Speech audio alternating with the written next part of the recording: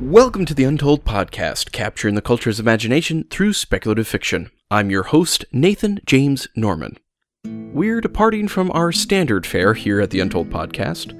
Starting in September, we have a whole stack of great new fiction we'll be rolling out to you rather quickly. But for August, we're going to slow things down a little bit, look to the past, and present a sort of ancient speculative story. And I think it will appeal to many of you listeners. Original music for this month's story is once again performed by Carrie Kelso, who is on board with providing the podcast with original music for the long haul. Great stuff. Today's short story was originally written in Old English, and its author is anonymous. Its title also uses an archaic word for cross, pronounced Rood. That's R-O-O-D. So now, without further ado, the Untold Podcast is proud to present The Dream of the Rood, an Old English poem.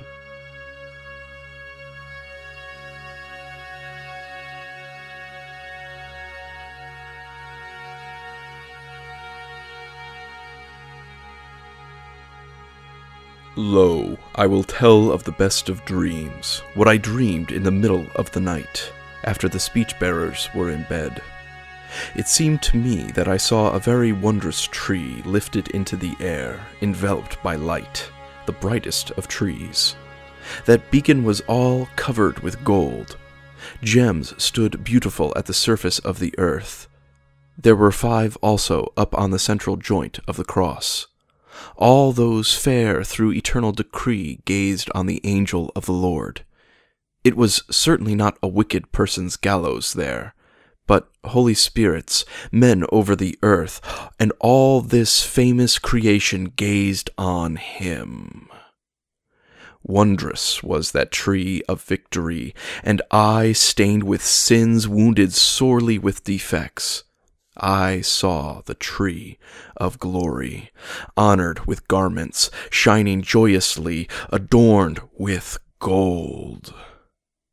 Gems had splendidly covered the Lord's tree. I was able, however, to perceive through the gold the ancient hostility of wretched ones, that it first began to bleed on the right side. I was all troubled with grief. I was afraid in the presence of that beautiful sight. I saw that noble beacon change its coverings and color. Sometimes it was drenched with moisture, soaked with the flow of blood, sometimes adorned with treasure. Nevertheless, I, lying a long time there, gazed troubled at the Saviour's tree, until I heard it speak.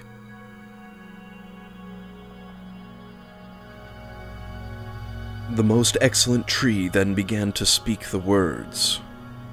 It was years ago that I still remember, that I was cut down from the edge of the forest, removed from my foundation. Strong enemies seized me there. They made me into a spectacle for themselves, commanded me to lift up their criminals. Men carried me there on their shoulders until they set me on a hill. Many enemies secured me there. Then I saw mankind's Lord hastened with great zeal, that he wished to climb upon me. There I did not dare break to pieces, or bow down against the Lord's words, when I saw the surface of the earth tremble.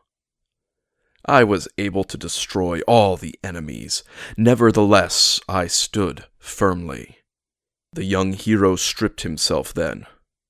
That was God Almighty. Strong and resolute, he ascended onto the high gallows, brave in the sight of many, there, since he wished to release mankind. I trembled when the man embraced me.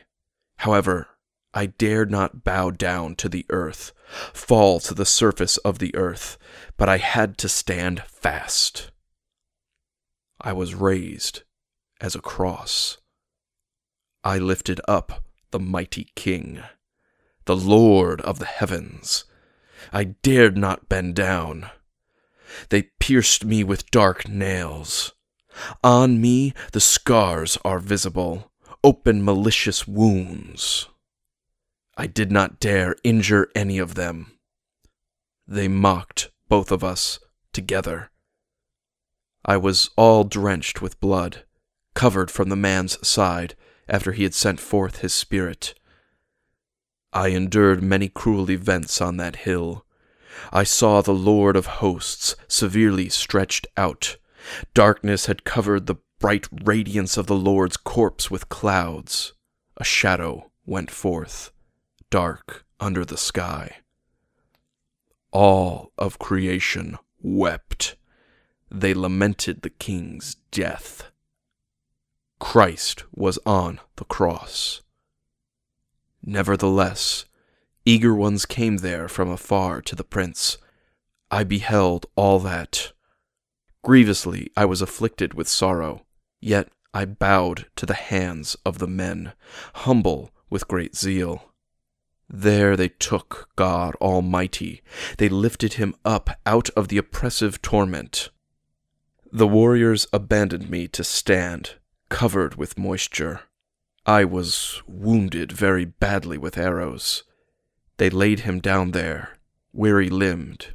They positioned themselves at his body's head. There they gazed at the Lord of heaven, and he rested himself there for a while, weary after the great battle. The men began to make a sepulchre for him in the sight of his slayer.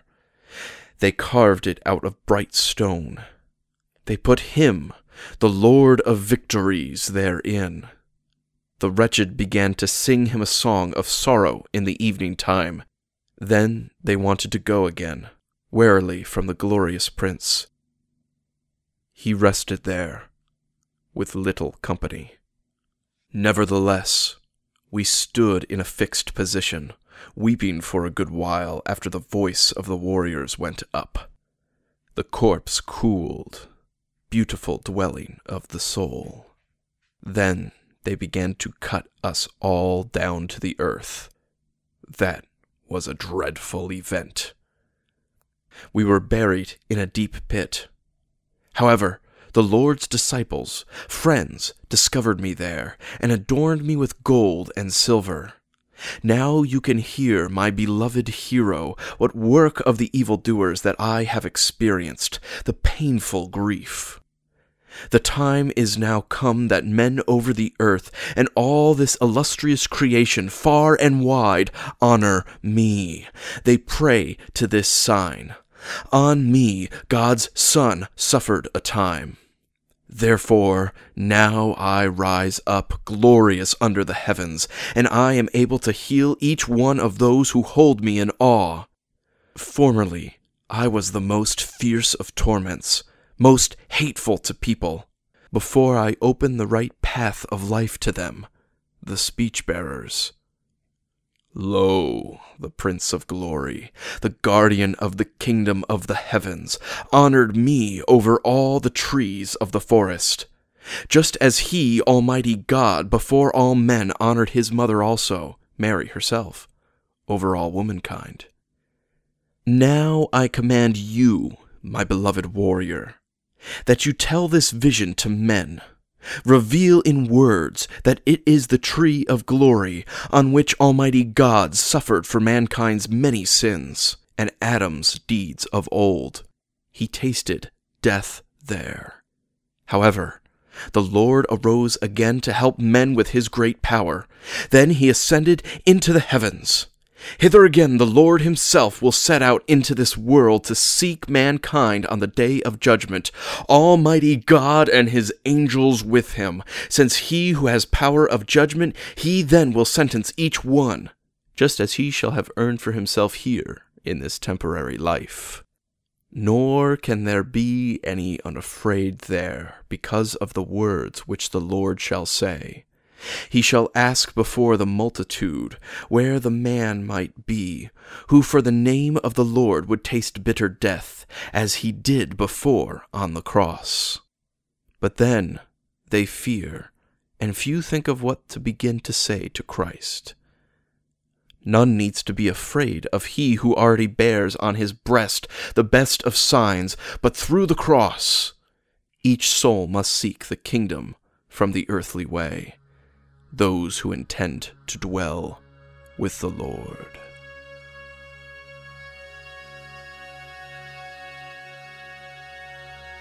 Then I prayed to the cross with friendly spirit, with great zeal, where I was alone with little company. My mind was impelled on the way hence. It experienced very many times of longing.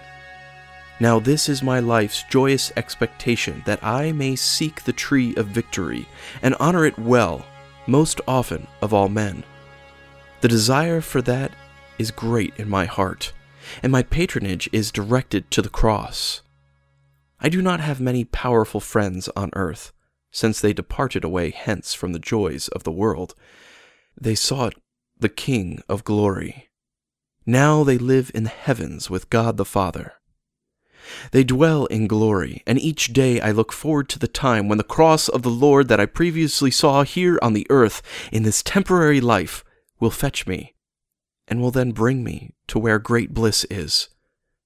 Joy in the heavens, where the Lord's people are seated at the feast, where perpetual joy is. Then it may set me where afterwards I might dwell in glory, with the saints to enjoy bliss well. May the Lord be a friend to me, who suffered here on earth before on the gallows tree for men's sins. He redeemed us and gave us life, a heavenly home. Joy was restored with blessings and with bliss for those who endured the fire there. The Son was triumphant on that expedition, mighty and successful, when he came with the multitude, the host of souls, into God's kingdom, the Lord Almighty, to the delight of the angels, and of all the saints who in the heavens before dwelled in glory, when their ruler, the Almighty God, came, where his homeland was.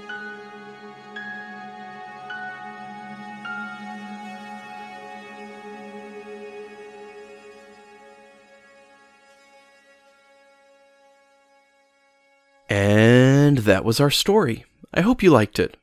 I decided to produce this story a few months ago after listening to the professors over at the Christian Humanist podcast discuss this poem. I'll put a link into the show notes to their episode. If you like the poem, it's worth checking out. The poem dates back to the 10th century, and it might not seem to have any bearing for us in the 21st century, but I think it does. As Christianity pushed into a people group characterized by violence and acts of strength and valor, the image of a crucified Savior seemed weak. The poet crafted this story as a means to show that Christ's death on the cross wasn't a sign of weakness. On the contrary, it was the strongest act ever achieved. The cross is anthropomorphized into a character, and that's where the speculative part comes in. The cross says it could have swung down and defeated the enemies of Christ, but the brave hero, Jesus, God Almighty, would not permit him. We have an image here of absolute strength under restraint. The dream of the Rood is an incredible example of how to contextualize the gospel in a situation while maintaining the integrity of the gospel message. And so, I challenge all of you creative types out there. Try this. Contextualize the gospel to your culture through a speculative story. It's harder than you think, nearly impossible, but start thinking. We've featured some great stories in the past that have done just this, and I think we have some that will do so again. Be sure to head to the show notes for a link to a public domain translation of The Dream of the Rood. And remember that this podcast is part of the Christian Geek Central Network at ChristianGeekCentral.com. Until next time, I'm Nathan James Norman, reminding you, the young hero stripped himself then. That was God Almighty, strong and resolute. He ascended onto the high gallows, prepared in the sight of many there, since he wished to release mankind.